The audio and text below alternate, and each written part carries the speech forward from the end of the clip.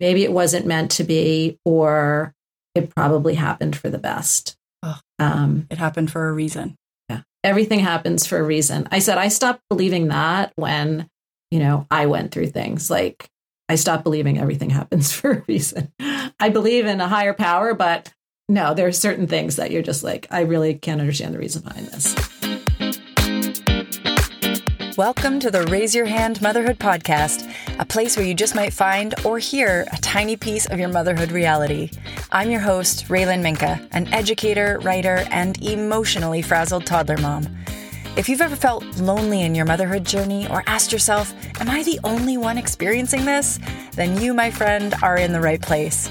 Each episode focuses on a different but common motherhood struggle, where we discuss the ups, the downs, and the WTFs with moms from all around the world.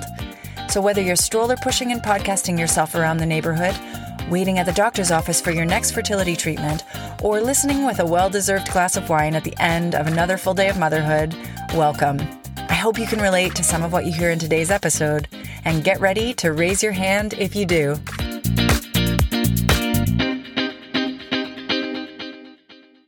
Hey mamas, welcome to the podcast, and thanks so much for joining me wherever you are in your day or your night. I'm your host, Raylan Minka, and in today's episode, we're going to be talking about an issue that millions of mothers and couples around the world are experiencing: secondary infertility. Now, secondary infertility is a term that's relatively new to me, but I know friends and families that have experienced it.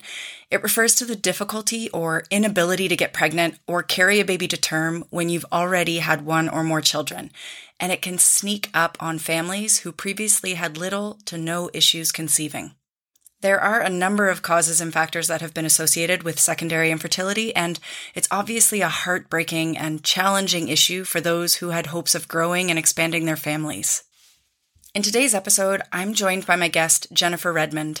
She's an integrative nutrition, health, and fertility coach who supports women experiencing secondary infertility and helps them to navigate this extremely difficult season of life and motherhood.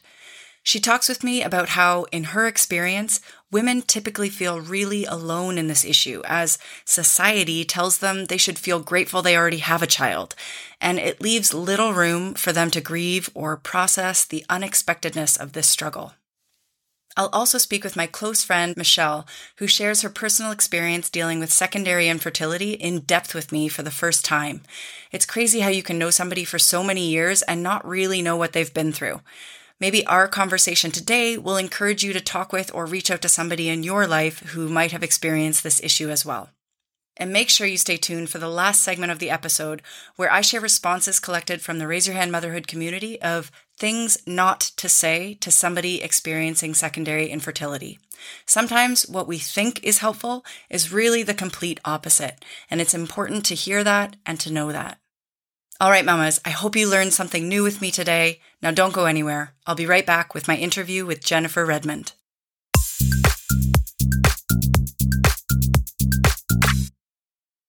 Hello. Hi, Jennifer. Hi. Welcome to the show. Hi.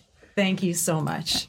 It's really nice to finally have this conversation with you. We've been sort of back and forthing for a while. Yeah. through a move, through COVID, and here we are finally talking many months later. Yeah, I'm super excited to be here with you. Thank you for finding the time to do it. I am so glad, Jennifer, that you got in contact with me about discussing this particular topic, the topic of secondary infertility, because it's something that I've been hoping to discuss on the podcast. I have friends and family who have experienced it, and I feel like I hear more and more stories about it, especially since beginning the podcast. Oh, wow. Oh, wow. Well, I'm sorry that you're hearing more about it, but I'm glad that we have the opportunity to talk about it because it's pretty nuanced, and and a lot of women have a hard time discussing it amongst each other. So, yeah, I think it's great that you're bringing this to your platform. So can we start off by you sharing a little bit more about yourself, who you are, both personally and professionally? Yeah, absolutely. Okay. So I'm Jennifer Redmond. I am an integrative nutrition health coach. I've worked in the fertility space for about 17 or 18 years now. Wow. Okay. A long time. My career had been, until I started coaching, had been as a writer and editor in the fertility space. So I was the director of communications for the National Infertility Association. I was the co-founder and editor-in-chief of a company called Fertility Authority, where our goal was really to kind of be like the WebMD of fertility and infertility. And so I've literally written and edited thousands of articles on fertility and infertility. And I'm also a former fertility patient. So I've been through fertility treatment myself. Okay. When I transitioned to the world of coaching, it was because I came to the realization through all those people that I'd interviewed and articles that I had written that there's so much emphasis on infertility as a disease. And in my opinion, not enough information around wellness as it pertains to fertility and infertility. I feel like women are taught from a very young age kind of how to not get pregnant, but we're not really taught how our bodies really work. We're not really taught that if there's a chance we might not be able to get pregnant if and when we want to. That's so true. Yeah. It's a big deal, right? Mm-hmm. And so I studied integrative nutrition. I studied with Aviva Ram in her integrative and functional medicine training program for women, and began coaching to really empower women to understand their fertility and to sort of take back control in a time when it feels like maybe there's very little control. It's so interesting to hear you explain it in that way. I am a teacher. I used to be a teacher myself and taught a lot about sex ed. And so much of the sex ed curriculum everywhere is about preventing pregnancy. And you spend, definitely, I remember being in high school, you spend a lot of that time hearing about how not to get pregnant and safe sex. And that's very important too. But you don't hear anything in your teens or in those sort of formative years about fertility and infertility. Yeah. And, I was actually, this is a little bit of an aside, but it's connected. I was talking to a group of nurse practitioners yesterday, and we were talking about really low-tech ways to track your fertility, such as your cervical mucus, right? That's something that just is and just that whole idea of really connecting to your body and understanding how your cycle works and what are the various nuances of your cycle, again, would be super helpful if we learned that, in those really formative years, just to sort of be in touch with our body's natural rhythms. I think it would serve us so well. As sort of an aside as well, going off of your point, my son is 2 years old now, but I have been exploring more natural forms of birth control, and I feel like pregnancy and postpartum sort of wreaked havoc on my hormones, as I'm sure a lot of mothers have felt. Yep. So I've been looking into and have purchased, I think it's called Natural Cycles or Natural. It's like a thermometer form of birth control. And it's just interesting. It helps you track your cycle and sort of learn about the different stages throughout your cycle and how that all works and when your sort of windows are. And I'm sure that, getting back on topic here, I'm sure that's something that people who struggle with infertility are very knowledgeable about as they work through this process, their cycles and when their fertile window is. And yeah, absolutely. And like we said, even tracking your cervical mucus or using a basal body thermometer is just a really low tech way for you to tune in to what's happening. Am I ovulating? Am I not ovulating? Knowing how long your cycle is, understanding the various phases of your cycle. It's super important when you're trying to get pregnant, and just really knowing your body a little bit better can be really, again, empowering and helpful. Okay, so we're talking specifically in today's episode about secondary infertility. So can you share more about what that is exactly and what are some factors that can contribute to it? I imagine you have coached a lot of women who can't understand why their bodies are struggling or are unable to do this thing that it's already done once before. Right. 100%. 100%. So secondary infertility is the inability to conceive or have another child after having one or more children already. There are, it's a very difficult journey when you've kind of got one foot in mom world and another foot in that trying to conceive world.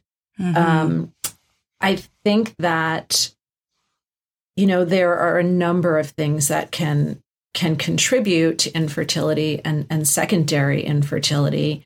It can be anatomic issues or genetic issues, conditions like PCOS or endometriosis. Perhaps there are some complications from your previous pregnancy that have led to secondary infertility. Certainly, egg quality can be a factor. And often issues with egg quality happen as we age. So for women who are, and again, this is not to place any blame whatsoever, but women who might have started having children when they're a little bit older might realize that they're having difficulties later on simply because of age and factors related to egg quality. How do the mothers that you work with feel when they come to you? Like, what are they saying? What are they hearing from the world around them? It's difficult. Like I said, they've got one foot in mom world and one foot in trying to conceive world. I think what I've seen, women in my practice feel guilty. Some of them feel like, if only I had started trying sooner, if only I'd had my first child or my first children earlier. They feel frustrated, to your point. I got pregnant, no problem last time. Like, why is this happening now? So it's this level of frustration, this lack of control.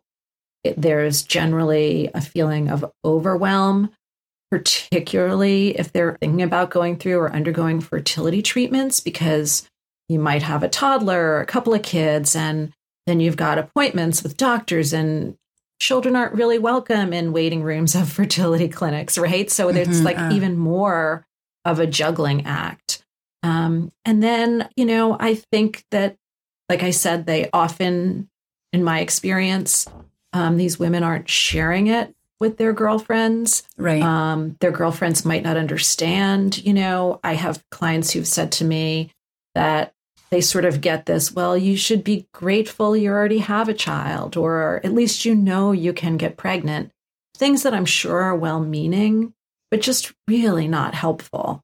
So I think those are sort of the biggest things that I hear, that sort of frustration, overwhelm, and really like either why is this happening now or why is it happening again?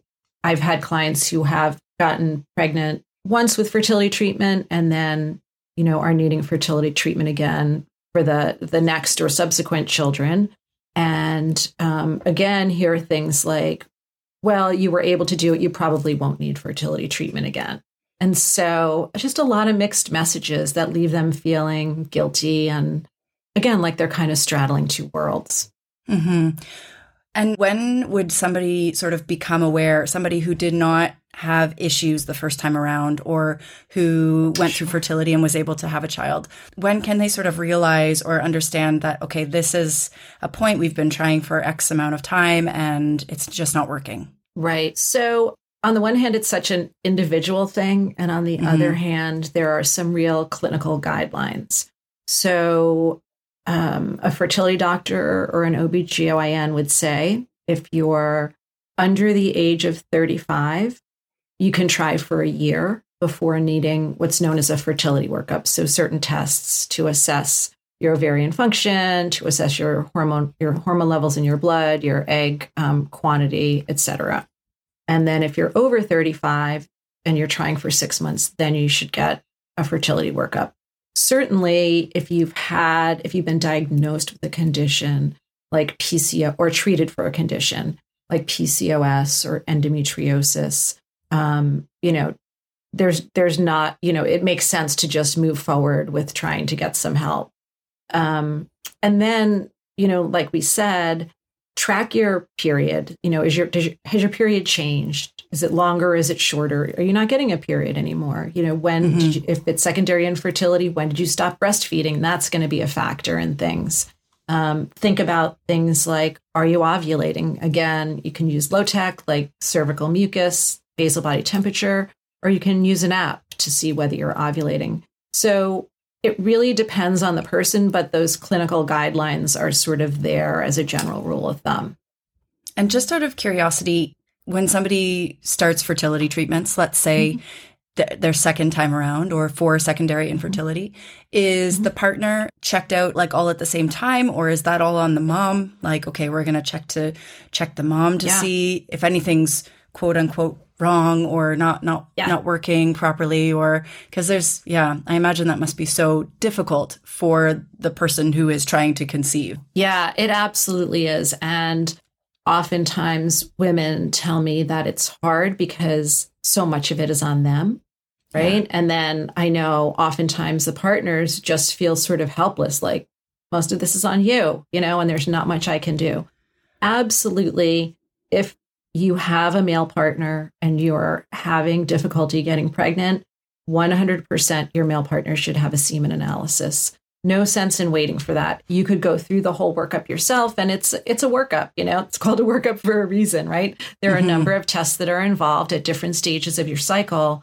But if you go through all that and you don't have a good understanding as to whether the semen analysis is normal or not, it doesn't make sense. So such a good point.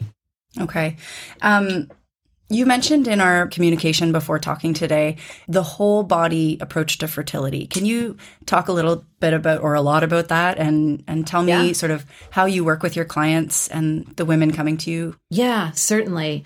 So, I often say to my clients, your fertility is more than your reproductive system, right? Of course, your ovaries and your uterus and your eggs and your fallopian tubes, all super important in the process. But there's so much that we can do, so much that nutrition can do to help optimize our fertility, to help optimize our egg quality. There are certainly lifestyle things that we can do, like reducing our toxic load with things as simple as not using plastic water bottles or using sort of more natural products. And then there's the stress management piece, which is another really big part of it. Stress does not cause infertility, but the rates of anxiety and depression in women with infertility are equivalent to the rates of anxiety and depression in women with HIV and cancer. Wow. So it's a very real thing. Wow, that's a crazy statistic. I know, isn't it? Actually, I said it and I get goosebumps when I say that. Me too. I really do. Yeah. So when we take this whole body approach, I would say that with 95% of my clients, we start with the nutrition piece. We look at what they're eating, what they're not eating, how they can incorporate foods into their diet to really support their body and support their fertility, and how they can, what I call, crowd out the foods that aren't supporting them. Okay. So for example, a focus on eating lots of vegetables, including lots of leafy greens. Are you getting antioxidants in your food? Really using the way you eat as the best way of getting the nutrients that you need. Supplements are another thing, but really there's so much you can do with the food that you're eating. Are you getting a lot of sugar? Sugar, we know, is a culprit in so many diseases in our society. So what is your sugar intake like? Should you be giving up gluten for a while? Should you be giving up dairy for a while? So really taking a very thorough look at nutrition and how it is and isn't supporting your fertility. And then making changes in a very doable way. We're not looking to go from like 0 to 60, right? You want to make it really manageable and doable. So incremental changes that are going to then become lasting changes that will support these women through fertility, through pregnancy, through motherhood and beyond, right? We're really talking about lifestyle changes. So the nutrition is generally the first piece. In my practice, we pretty quickly move on to the stress management piece and really thinking about ways to incorporate mindfulness, ways to reduce stress. If it's a client with secondary infertility, knowing that they already have a pretty full day, right? Yeah, so exactly. The best modality to use for managing your stress is going to be the one that you're going to do consistently. So whether that's meditation, whether that's a gratitude practice, whether that's getting out in nature, which is meditative and calming for a lot of people. I love to recommend deep breathing exercises because you can do them anywhere. You don't need any equipment for it, right? And there are some really simple deep breathing exercises that will really just help ground you pretty quickly. Okay. So really taking a look at that stress management piece. And then in integrative nutrition, there's this concept of primary foods and secondary foods, because the food on your plate isn't the only thing that nourishes you. So those other things that are going to nourish you are your relationships, your work-life balance, getting out in nature, spirituality. So really taking a look at, what does your day look like? What are the things that bring you joy? And how can you bring some of those back in so that it's not all fertility all the time? Because it's really important to try and find some sort of balance. So when I talk about that whole body approach, again, it's nutrition, it's lifestyle, it's stress management. And then depending on the woman, we might look at optimizing her sleep. We might look at, what is your exercise and movement like? Are you doing exercise that's supportive for your fertility? Are you over-exercising? Are you under-exercising? So really taking into account the whole woman rather than only focusing on her reproductive system. Right. That's wonderful. That's a lot of different areas to consider. I imagine it's also can be quite overwhelming to feel as a mom like I need to overhaul my entire life, but it sounds like by starting with the food piece and taking a look at that and then sort of incrementally looking at the next step and the next step. And let's just keep taking one step at a time to figure out how we can make this a healthier environment, or I'm not really sure how to say that, but. Yeah. So again, part of it is it's definitely doing the things that are going to both boost your fertility, support your fertility, but also just help you manage this season of life, right? So it's about supporting your whole body, your whole system. And yeah, it probably does sound overwhelming, right? And that's why we do it in these incremental changes. And I meet you where you're at. Like I said, 95% of my clients come to me for the nutrition piece, but I have had clients who are like, I'm just way too overwhelmed and I need somebody to just walk with me side by side through this journey, because I've got my husband and he's fantastic, but he doesn't get it. He's not going through it. And so just to have somebody to sort of be your partner with you on this journey in a different way than your actual partner is going to be. Or if you're without a partner, it's just super supportive and I think much needed. Much needed. So Jennifer, some women overcome their secondary infertility challenges and others are simply unable to conceive again, regardless of what they've tried, what they've changed. How do you help mothers manage the mental and emotional side of this secondary infertility? And most importantly, how do you coach them through the moment when they decide that they're ready to stop trying? Yeah. So that's a real crossroads, and it's a real part of the journey.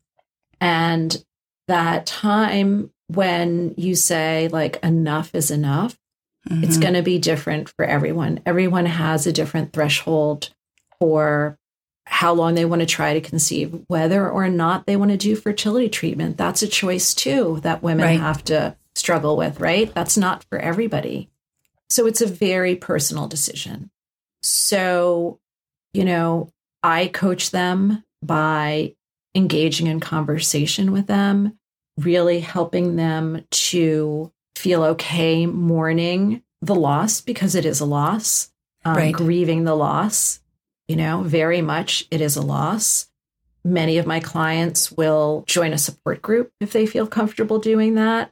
So I can provide them with resources around that. But then in our actual coaching session, if they feel like they're at that point of like, enough is enough, I know for me, my husband, I got to a point where we thought, we just need to take our lives back. Like, we can't keep going down this road. We just need our lives back, right? So that's when we really start looking at, okay, so let's try this on for size. So maybe you're not going to continue to keep trying in whatever way. Maybe that's when we start taking another look at those primary foods. Where is spirituality in your life? Would that support you here? What are the relationships in your life? What is your social life like? What is your home environment like? And just really helping them to sort of revisit the other parts of their lives so that they can know where they really stand. Everybody's going to get to it at a different point. And I think really just holding space for that questioning and that not knowing is really critical. I was going to say important, but I think it's critical at that time to just, and I'll often have my clients do some journaling exercises. I might give them some journal prompts to really help them think it through. And I am definitely not a therapist, and I don't try and substitute for a therapist. And like I said, many of my clients will go to a support group or also seek therapy. But I can really help them sort of look at all these other areas of their lives and give them the questions to help them determine when enough is enough. So it's almost like setting them up with this bubble of support in all other areas of their lives to allow them to realize that they will be okay, that it's still a loss, as you say, and they can still grieve that loss, but that they know they have all of these support systems around them to help after they make that decision. Yeah. And to really think about what else is going on in your life and maybe where do you need support or where do you maybe need to draw in other things in your life, and what you need to set aside in order to make those decisions and to feel good about that decision. And one thing I'll say to people listening is that most couples aren't on the same page at the same time. So that's usually a factor too. That's so big, if you're in one place and your partner is another place, it might take some discussion. It might take some time. It might take some time thinking separately and then coming together and having conversation, because it's rare to just be like, click, okay, we're on the same page. We're going to continue the fertility treatment. We're not. We're going to keep trying to have a child or we're not. So also just knowing that can be helpful. And I think really, if you have a partner, engaging with your partner so that the resolution is a resolution that works for both of you and for your family. That's a really valuable point to share. I'm glad that you mentioned that because I hadn't really processed that in my brain. I know couples are going through this together, but that both people in that couple might be at different places at different times. That is just such an added element of difficulty. So, Jennifer, I want to say thank you again for getting in touch so that we could talk about this. As I said in the beginning of the interview, I have friends and family who have struggled through secondary infertility, some who have gone on to have more children and others who haven't. And it's been really informative speaking with you and learning more about it. It's just so hard to comprehend how it must feel for those millions of women and families who experience this while trying to grow and expand their families. So thank you. Oh my gosh, absolutely my pleasure. It's a privilege to talk about this with you. And I really appreciate the way you're presenting the information in such a thoughtful way. And I know it's going to be so supportive to so many people. So I'm really glad we were able to connect on this. Me too. Jennifer, can you tell the listeners how they can learn more from you, how they can learn from you about fertility, about secondary infertility, and where they can find you online? Yeah, absolutely. So my website is jenredmond.com, JENNREDMOND.com. And my Instagram and Facebook handles are at Jen Redmond, again with two N's, Jen Redmond, INHC. Okay. And so, those are the best places to find me. Great. Thank you again. Thank you so much for being here. It's been a real pleasure talking to you. Yeah, thank you so much. It's been my pleasure. I really do just feel so honored to work with the women that I do and to be able to meet women like you who are getting this information out there. It's just such an honor.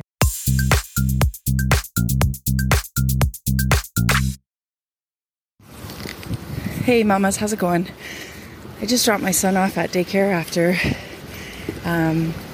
almost a week and a half off. He's been sick with the virus. I'm sure that's not unfamiliar to many people listening.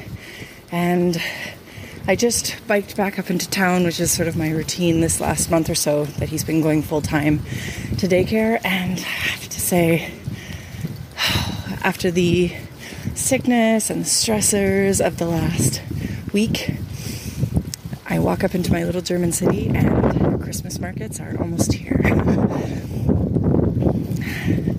Makes me so happy this time of year, this season. It's middle of November and they're set to be opening up very shortly, and they're everywhere. It's just Christmas balls and Christmas lights and Christmas wreaths and Christmas wine, and it brings me a lot of joy. And I saw on Facebook this morning, a Facebook friend of mine had posted a quote or photo from somewhere talking about giving people who put their Christmas lights and their Christmas decorations and their Christmas trees up early, whatever early means for you, but early, giving them a break, because it might just be their way of introducing a little bit of light and joy into their daily routine at a time of year when it's getting really cold and it's getting really dark really early and they're feeling maybe overwhelmed, or whatever the reason. Maybe they just need that little bit of joy and light and music, whatever it is they set up for Christmas. As I said, quote unquote early, just cut them some slack and don't make a fuss about it this year. Help them put it up this year. I know I fall into that boat of needing this Christmas spirit as early as possible in this sort of cold, dark, wintry season. So I just wanted to share that thought. I wish you could all be here. Come have a glühwein with me. And I hope that your kiddos are all healthy and happy, and I hope you're having a great day. Bye for now, mamas. Okay, I'll be right back with my conversation with good friend and fellow mom, Michelle.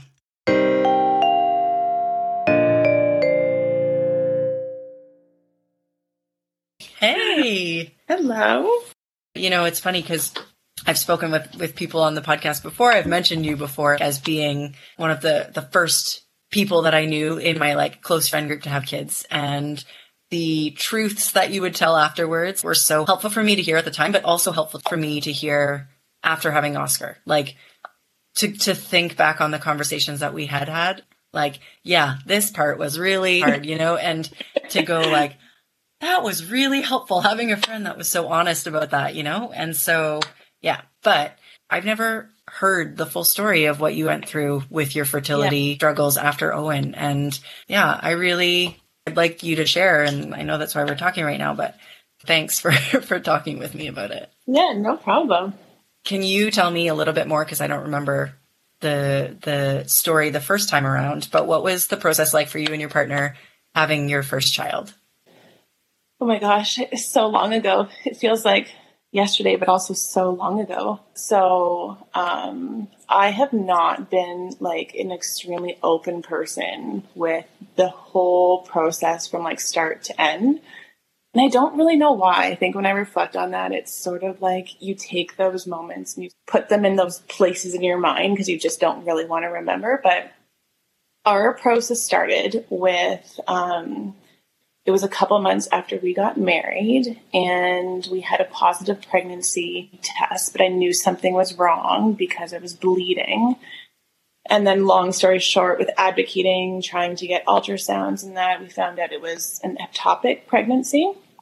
Right. So I'm sure you know what that is. That's it was in the fallopian tube. So luckily I was super lucky in that they caught it really early on. Because it can be very dangerous. It can be. You can lose your fallopian tube if you have, if you don't catch it, and if it continues to grow, then it will erupt. Maybe is the right term there.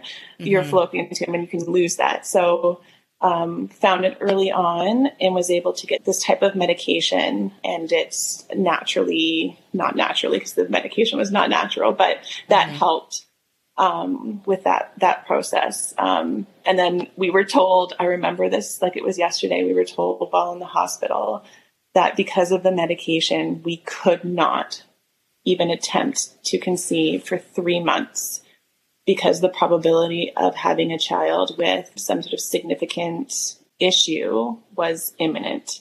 Wow. So I remember being terrified for 3 months, but I also had this like countdown of like when we were able to try again, because we had been together for so long, and you have this plan that, you know, I think by the time we finally got married, we'd been together for 10 years and we'd already lived together. Now we got married. Right. Now to have a kid, and I wanted it now. So those 3 months were like torture. But yeah, so 3 months had passed, and on that next month that we were able to, we conceived, no issue. I was terrified that it was going to happen again. So we had like multiple ultrasounds early on to make sure it was in the right location. Right. And then from there, I had a very easy, natural pregnancy, I will describe my whole experience as easy compared to other stories that I have heard. I had very limited sickness. I was healthy. I felt great. The actual birth was quick for a first-time mom. I think it was less than 12 hours from start to finish, and had no issues at all. I was one of the lucky ones where it was a really pleasant birthing experience.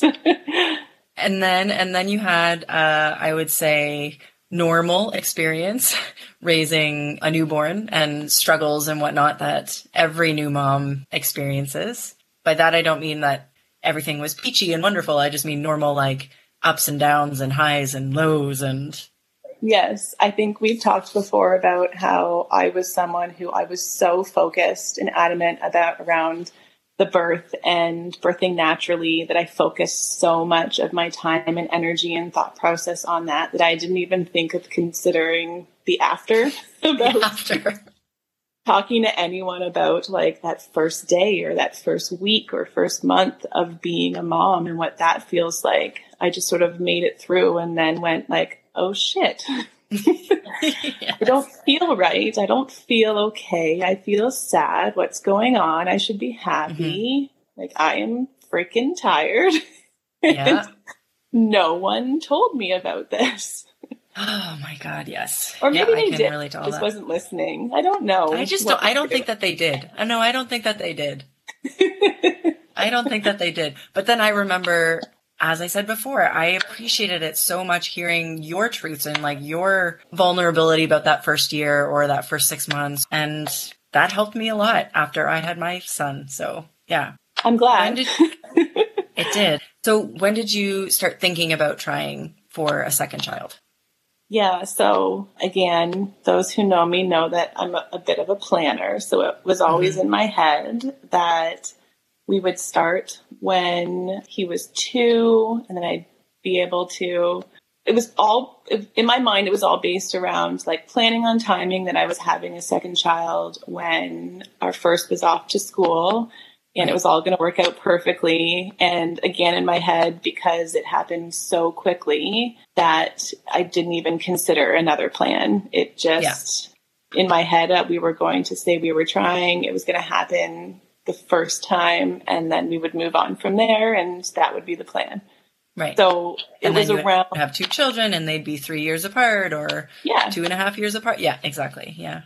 I was literally, like, when I reflect back on, I was literally trying to emulate my childhood situation. Yeah. Your older brother and you. Older brother, 3 years apart. I had a son. I'm like, I'm going to have a little daughter. Yeah. And it's just how it's going to be.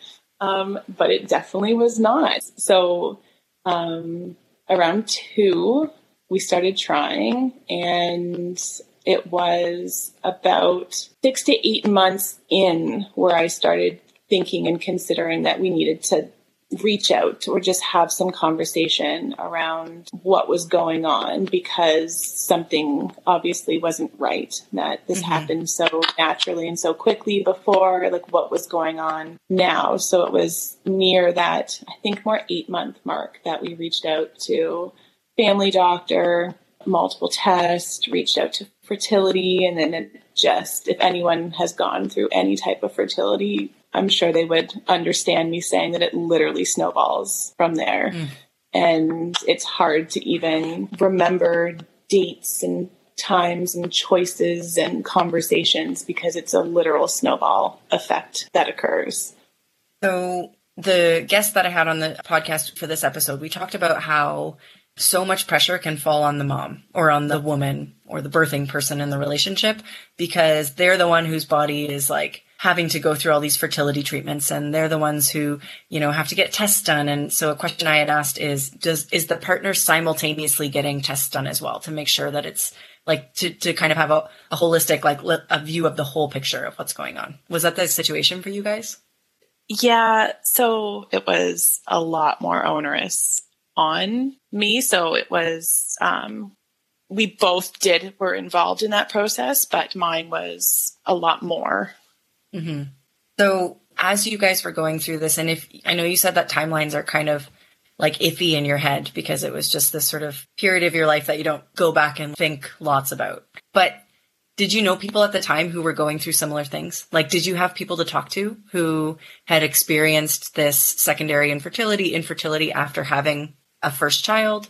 So not secondary, but I did have a coworker who was going through a lot of fertility issues just to conceive their first. So she was a huge source of information for me, of support for me, because I talked about it very little. Like, our parents didn't know about the lengths that we were going to.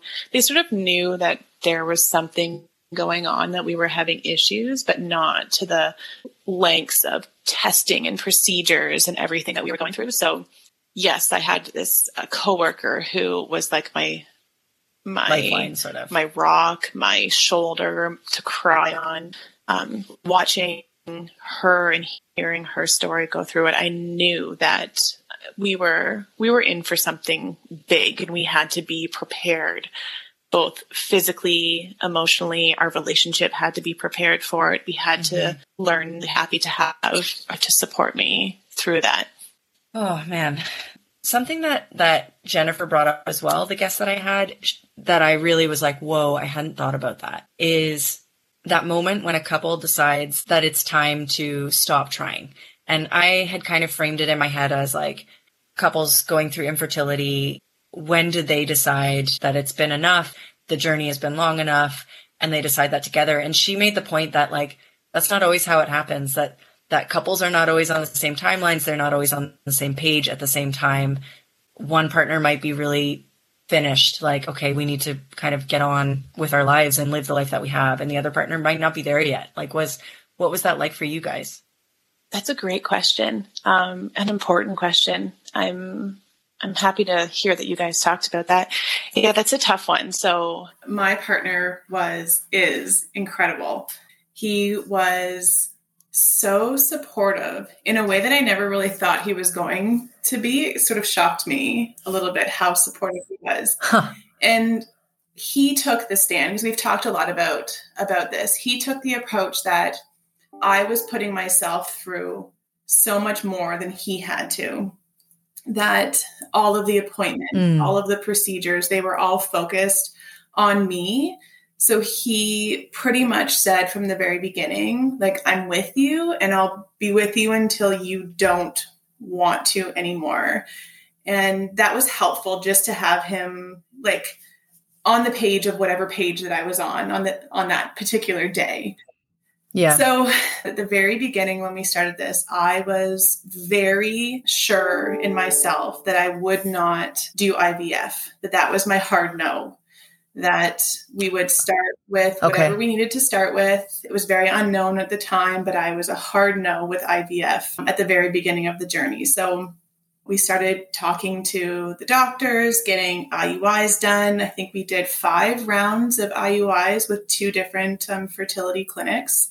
And then they asked the question about IVF.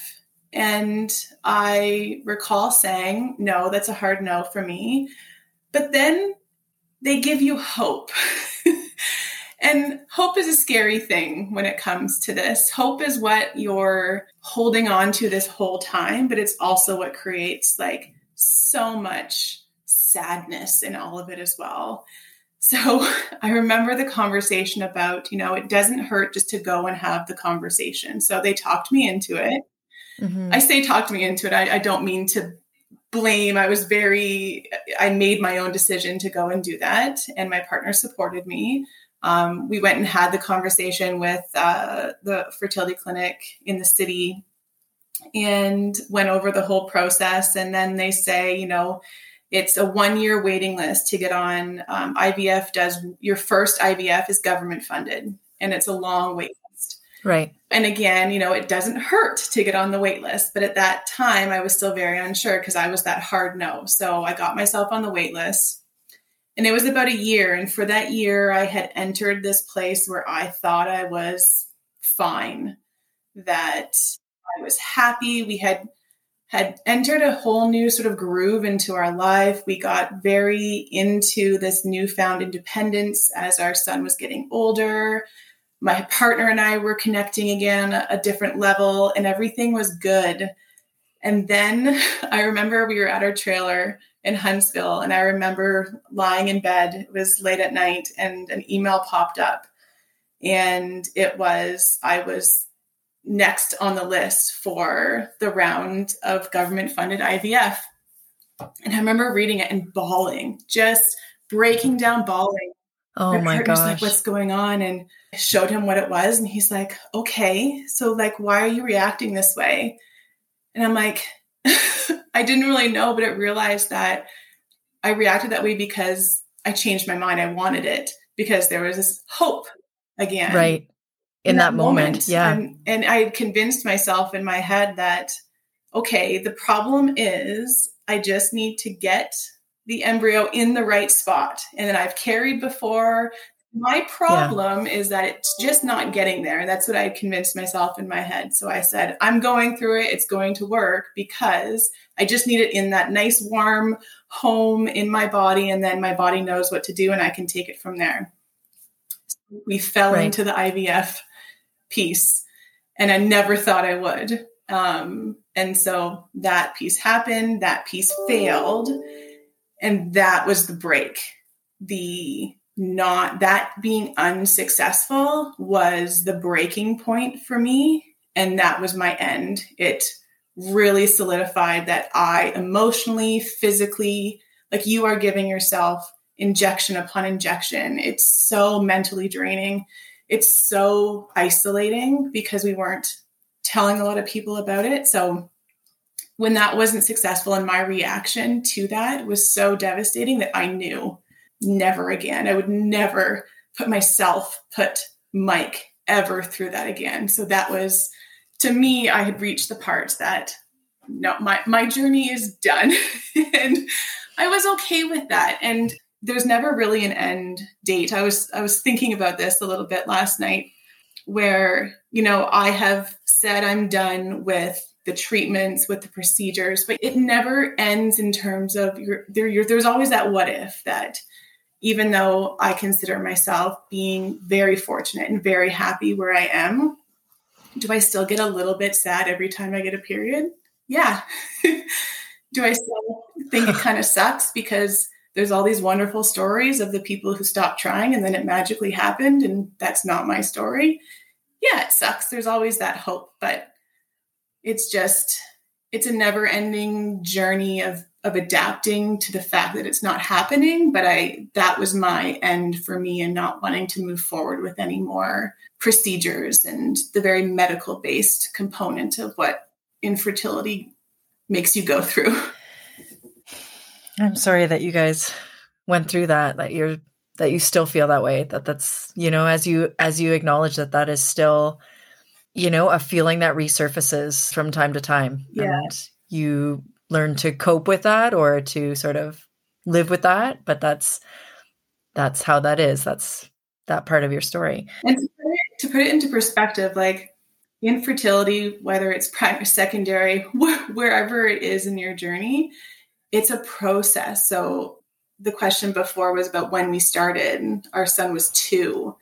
And the failed IVF happened in the winter of 2020, only 2 years ago. So that was 6 years of this whole process. Mm-hmm. So it's not something that anyone can, because it's been so embedded in your life for such a long period of time. It's not easy to just be done with it in that way. So I've invested so much time and emotion and heartache into this that it's that the process of coping and moving forward is that much more because of the long time that we dealt with it and are still dealing. Well, and exactly. Like I spoke with Jennifer in the interview before this about how you grieve the loss of what you thought you were going to have. You grieve the loss of the family that you hoped, or that you assumed was going to happen, maybe especially because you had gone through this process before and, have this beautiful child. But it is a grieving process, and that's ongoing. There's no end point, as you pointed out. Do you have any words of advice for somebody going through this experience now, or words of comfort for a younger version of yourself? Oh, that's an interesting one, because my story is not one of success. That's the hard one, but I think that's an important one to identify, that we weren't successful, and that is okay. That happens sometimes too, and you have to be okay with that. More advice looking back or to anything going through it, it is okay to be angry. I was angry for a long time, and it wasn't an anger like any hatred towards anything or anyone or myself or people. It was more this fueled in jealousy. I recall I would see pregnant people and just hate them and not them because of them because jealousy of myself, or isolating myself from other people who had multiple children, that kind of idea. And I think the message is that it's okay. It's okay to feel that. And you just need to do whatever you need to do to get through that. And mine, unfortunately, was more of a space of isolation from others. I needed to do this journey in a very isolated way and not have everyone in my business about that, other than my partner who was there with me. And that's what I needed. And anyone else going through this, I think you understand what you need. Some people need everyone in the world to know about it, and they need to talk about it constantly because it helps them cope. That wasn't me, but it's just finding what you need to get through this and knowing when enough is enough. It's it's really, really difficult. That was probably it was the easiest, but also most difficult decision, saying I'm done, but also realizing that if I don't say I'm done, this is going to tear apart me. This is going to tear apart our family. There's so much more that it affects. So that's not really, really positive advice in any way. I think it's just real, right? That it's real is helpful. Yeah. It also is helpful to know that you are not alone, and you will learn that. Anyone going through this, you literally line up outside of clinics and hospitals. The next thing you know, there's 20 plus girls waiting behind you, all going through a very similar story. So that was a little bit both sad and also comforting at the same time, that there were all these other people feeling potentially the same thing that I was feeling in the moment, but also knowing statistics wise, there's only a few of us in this long line of people that are going to be successful to go through this. So that can be both helpful and not at the same time. Yeah. Well, I just want to say thanks, Mo, for sharing your story with me. And honestly, it makes me emotional. hearing it from someone that has been a part of my life for a long time, and knowing that you went through that, and that you needed to go through it more privately, as you said. But I know that by sharing your story, that there will be somebody who listens who gets a lot of comfort from hearing that. So thank you. I hope so.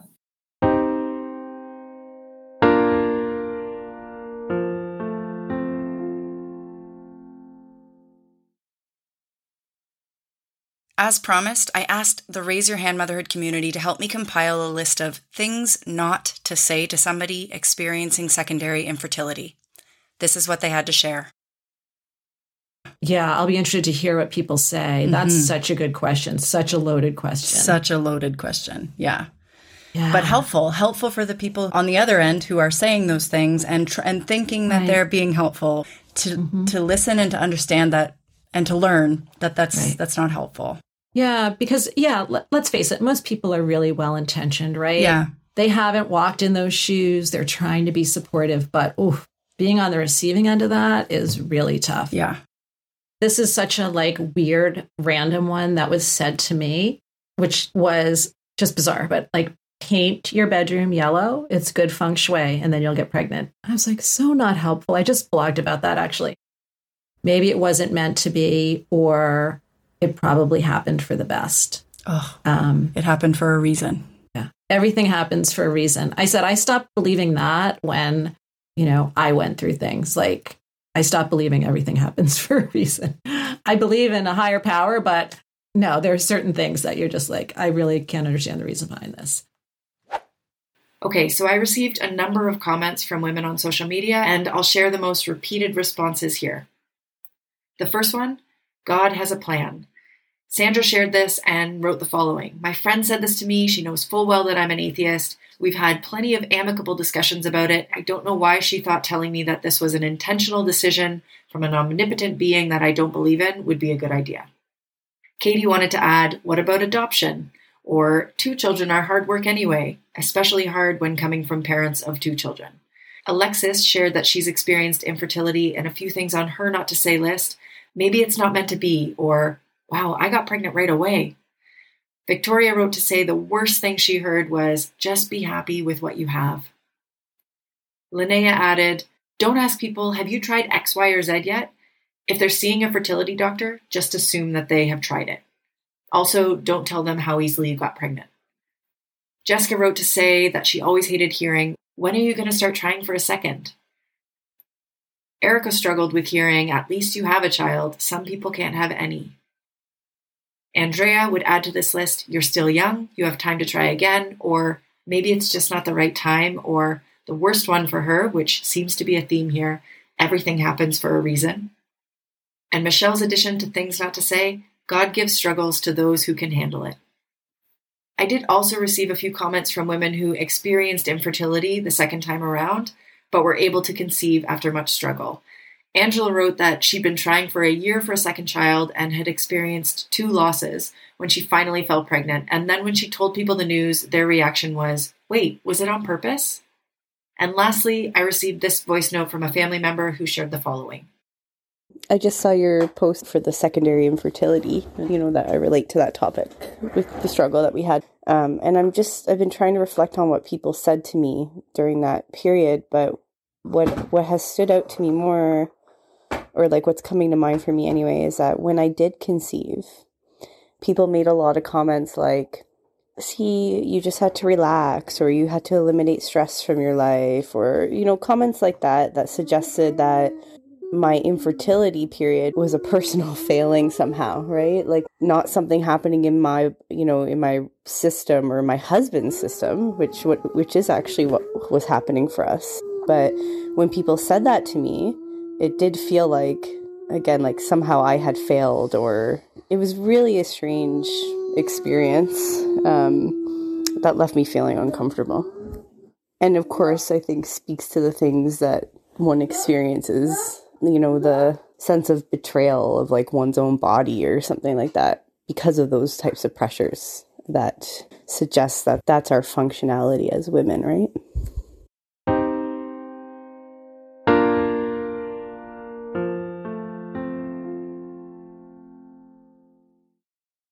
Thanks again, mamas, for tuning into today's episode. I know I've learned a lot about this issue myself, and I definitely feel better equipped to support the people in my life who either are currently or have experienced secondary infertility in the past. If you're appreciating the topics discussed in this podcast, please give the show a 5-star rating and review on your podcast listening app of choice. It may be your first time writing a review, but I can tell you from my experience as a little indie podcaster that your words matter so much. And if tech isn't really your strong suit, word of mouth is the very next best thing. Tell a friend today about the podcast and tell that friend to tell a friend. If you have a comment, a question, or a suggestion for an upcoming episode, you can reach me on Instagram at the Raise Your Hand Motherhood Pod or at www.raiseyourhandmotherhoodpodcast.com. All right, mamas, that's all for today's show. Thanks for letting me hang out with you, and let's do it again soon. Until next time.